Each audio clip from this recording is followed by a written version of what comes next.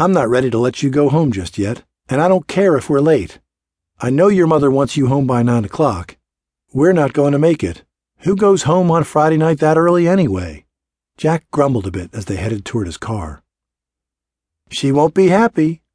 "I don't care if she's happy. I just want to be with him as long as I can." "Let's go for a ride. Here you go." Jack opened the car door for her, went around to his side, and slid into the driver's seat. "How about we take a look at the sea?" "That sounds wonderful." The sea it is. Before Emma knew it, Jack had found a spot along the road to park the car. They had a view of the night sky and the horizon where sea and sky met. Twinkling starlight and silvery moonlight reflected on the water. It was hypnotic.